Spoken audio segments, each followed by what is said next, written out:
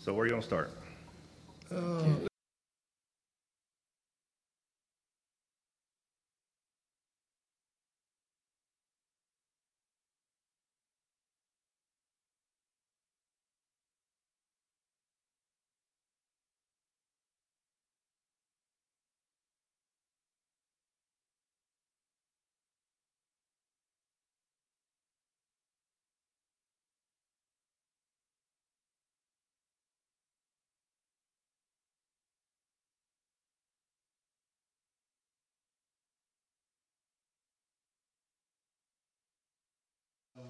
So good to worship Him today.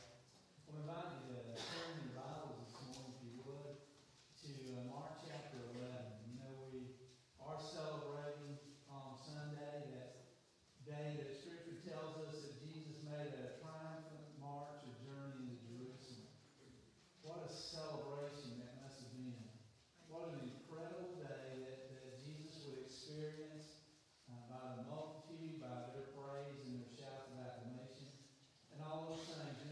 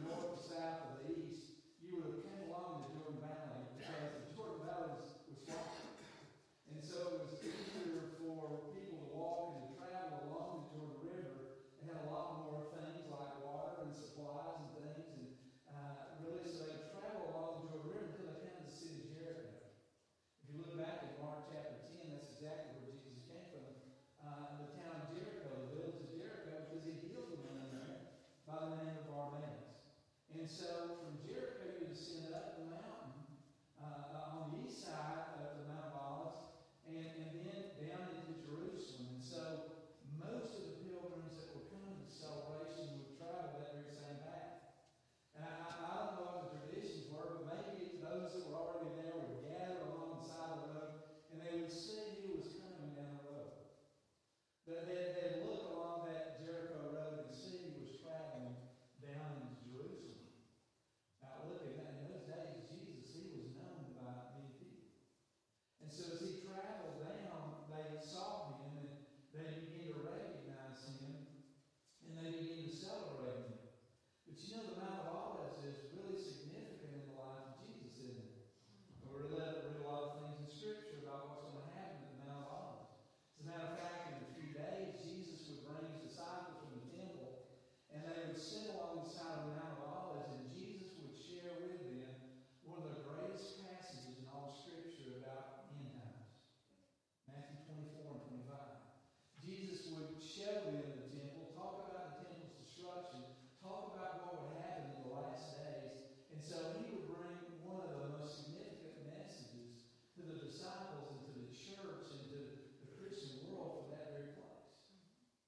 Now, not only that, but is that important for us to know and understand, but 40 days later after his resurrection, 40 days after his resurrection, he would return to the Mount of Olives. And on that very mountain, in Acts chapter 1, listen to what the Scripture says happens there. The Bible says, now when Jesus had spoken these things, they watched, and he was taken up, and a cloud received him out of their sight. And while they looked steadfastly toward heaven as he went up, behold, two men stood by in white apparel, who also said, Men of Galilee, why do you stand gazing into the heaven? This same Jesus who was taken up from you into heaven will so come in like manner as you saw him go into heaven. So the Mount of Olives is the Mount of Ascension. Jesus Christ met with his disciples there for the very last time. And during that time, that visit with him, they were witnesses of Jesus Christ ascending into heaven. Now it's important because the angel had a message for the disciples, didn't he? You know, the angels were really saying to the disciples, you know, get your head out of the clouds because there's a lot you got to do because Jesus is coming again. Right? You know, isn't that a message sometimes for us? Get our heads out of things that really don't matter, or get our head out of the clouds because we need to because Jesus is coming. Well, in the Old Testament, Zechariah said the very thing about Jesus coming. And Zechariah announces that Jesus will come again, and he will come, and he'll set his feet on the Mount of Olives. Zechariah says this in Zechariah 14:1. It says, In that day his feet shall stand on the Mount of Olives, which faces Jerusalem on the east, and the Mount of Olives shall be split in two, from east to west, making a large valley. Half of the mountain shall move toward the north, and half shall move toward the south. Here's this glorious mountain that on its western slope is facing Jerusalem. It's split when Jesus stands on the Mount of Olives at his second coming. Now, if you want to know more about that second coming, read Revelation 19. Because in Revelation 19 it talks about that. But what Zechariah reminds us of is that this place is significant, it's important. And you know, all these things come together, whether it's this place or all the significance of it, and it really reveals to us that God has a plan. That God is continually working out his plan. And in understanding that helps us to realize that God had a plan for Jesus' life that week. And that plan included the cross. It included the suffering that Jesus Christ would go through. It included the humiliation that he would endure. It included the pain that he went through. But it also included the fact that on himself he bore our sins.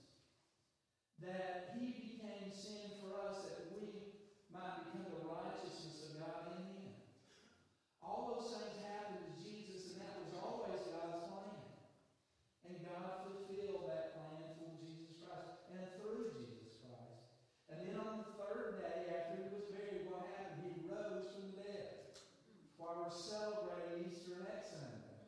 is that Jesus Christ is alive and He's risen from the dead. That everything that God said He would do, He did when it comes to salvation, and then that was verified and authenticated by the resurrection. It is finished. Finished. That God has made a way for you and I to have eternal life. And it's evidenced by Jesus Christ's resurrection. And so in all those things, it's God's plan working out. Listen, if God had a monumental plan like that, and God accomplished that plan, I want to assure you today that whatever He's planning for you and for me, that He'll be able to accomplish. That He'll be able to do what He wants to do in our lives. And so this place reminds us of God's eternal plan in so many ways.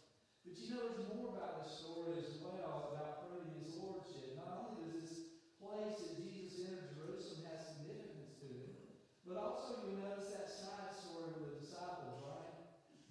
that where He sent them for the donkey. You know, that's evidence of the power of God, isn't it? I mean, first of all, that Jesus would know that that colt would be tied where it was, in the place that it was, really represents that Jesus Christ is omniscient, that He knows everything there is to know. You know, we can take comfort in that as believers, right? That we won't get trapped by what's ahead of us because Jesus knows about it. Or we don't have to worry about what tomorrow has, right? Because Jesus said, today has enough worrying in it for us. So we don't need to worry about tomorrow because why? He knows what's ahead. And He knows those things. And so He sent the disciples after this colt, this donkey, so that He could have a ride into Jerusalem. But He knew exactly where it was. He knew where it would be. And so He said to the disciples, He says, now go. Now listen, that's a testimony of Jesus' authority, isn't it? The Bible said they obeyed Him. You know when they obeyed Him and they submitted to His authority, you know what happened? It all worked out. It all worked out. When we submit our lives to the authority of Jesus Christ, it all works out. And it did for Him, and it did for the disciples, and it will for you and I today. Same God, same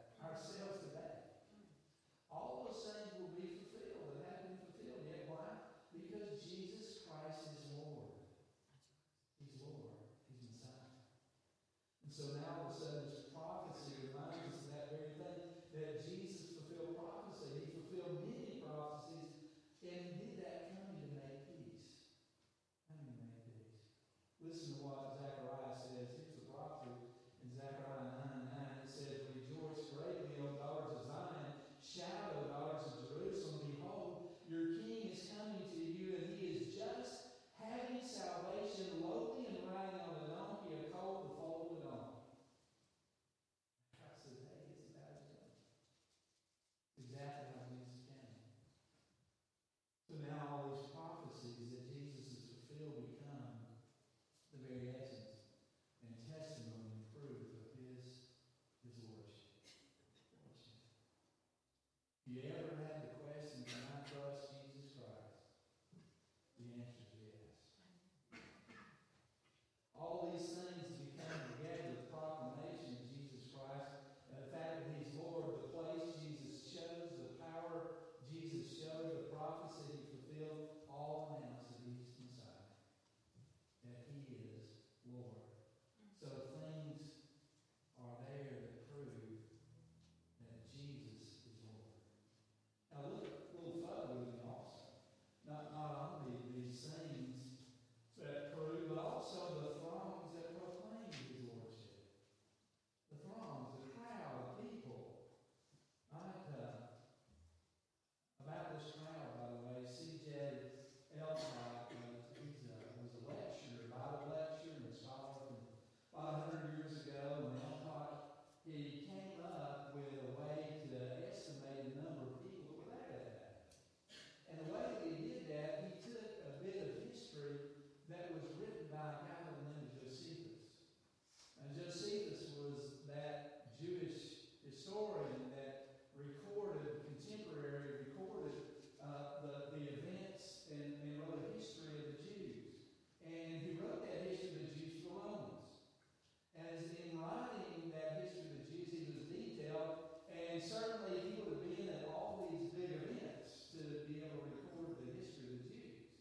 And so he gives the count and the number of sheep that were sacrificed, lambs that were sacrificed. Listen to what Elcott writes and what he comes up with. He says, "We are not left without some data of the actual amount of the gathered numbers, as we have calculated that Josephus, based upon the number of lambs sacrificed, 256,500, according to which it would appear that even at the very low estimate of 10 persons to each lamb, the number of people assembled must have been a little short of 2,700,000. 2.7 million Jews in ancient times gathered together to witness the events that were happening that week as Jesus Christ would be crucified. I don't know if that's number right. All I know is there's a bunch of people there that witnessed what was happening. You see, if you look at verse 8, you see the crowd's response, right? How did they respond to the Lord Jesus Christ? The crowd recognized that this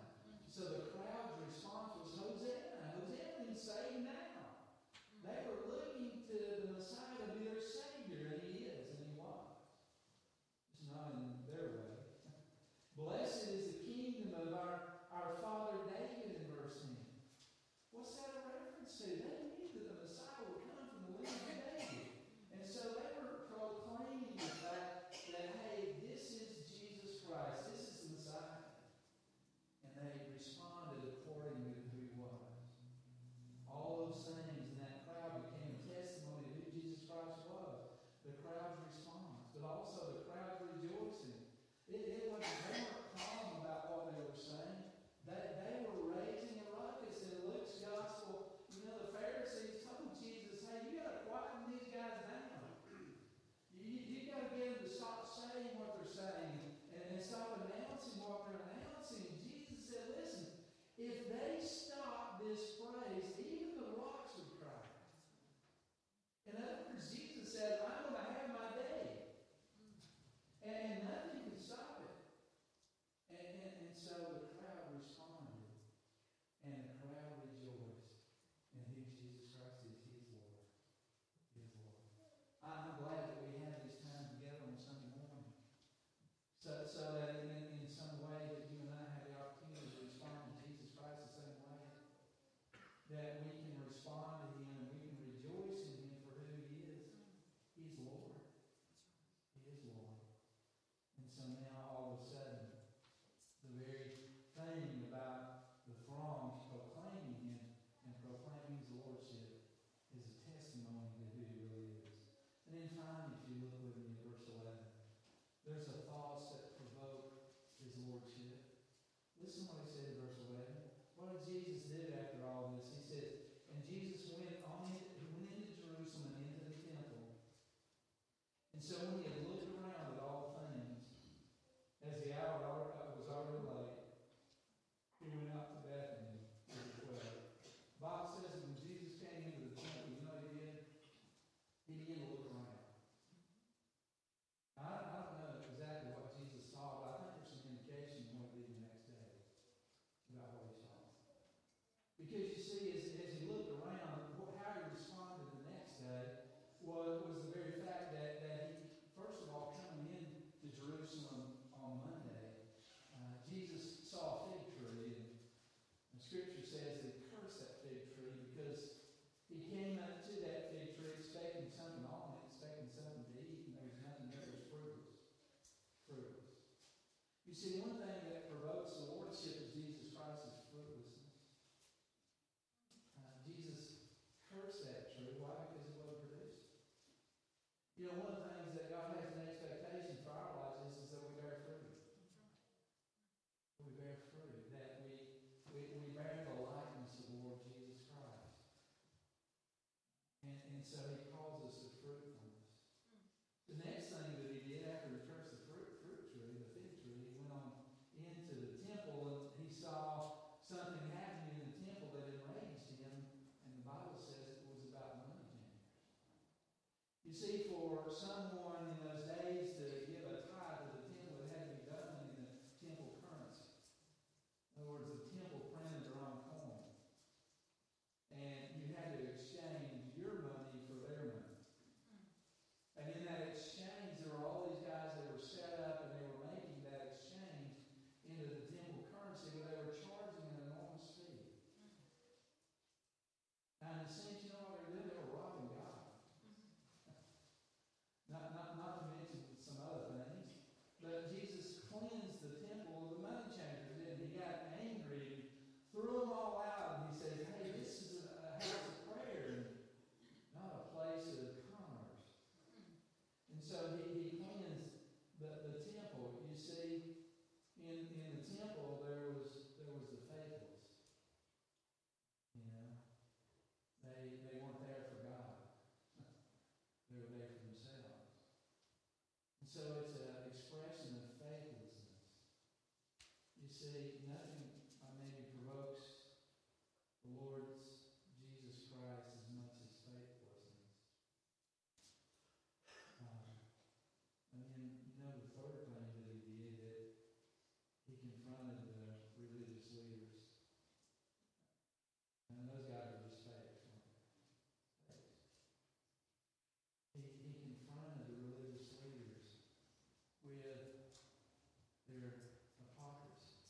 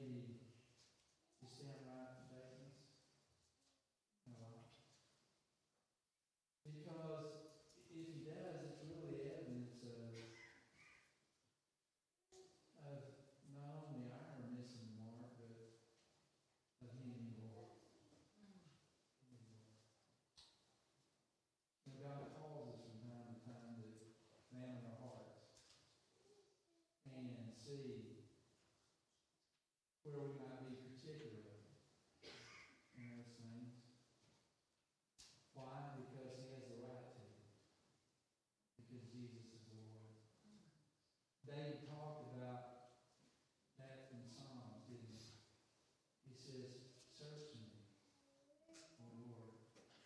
I wonder how often we're bold enough to pray that kind of prayer. Where we cry out to the Lord and say, Lord, search me. See if there's anything about me that's wicked, displeasing to you. If not, and if so, show me what's not good. Because he is Lord. We celebrate him today, every day, but especially today, about that beginning of the week of his suffering, the beginning of the week of passion, and all the things that Jesus experienced that week up until the very pinnacle of that week where he's risen. He's alive. He's out of the grave. Hallelujah. Father in heaven, thank you today for your everlasting love, your constant care for us every day. Lord, everything, creation, revelation of your word, everything testifies that you're Lord. Everywhere we look in Scripture, we see that you're Lord. Everywhere we look around us, we see evidence of your power. Heavens declare your glory. And all these things just testify of your lordship and your love for us.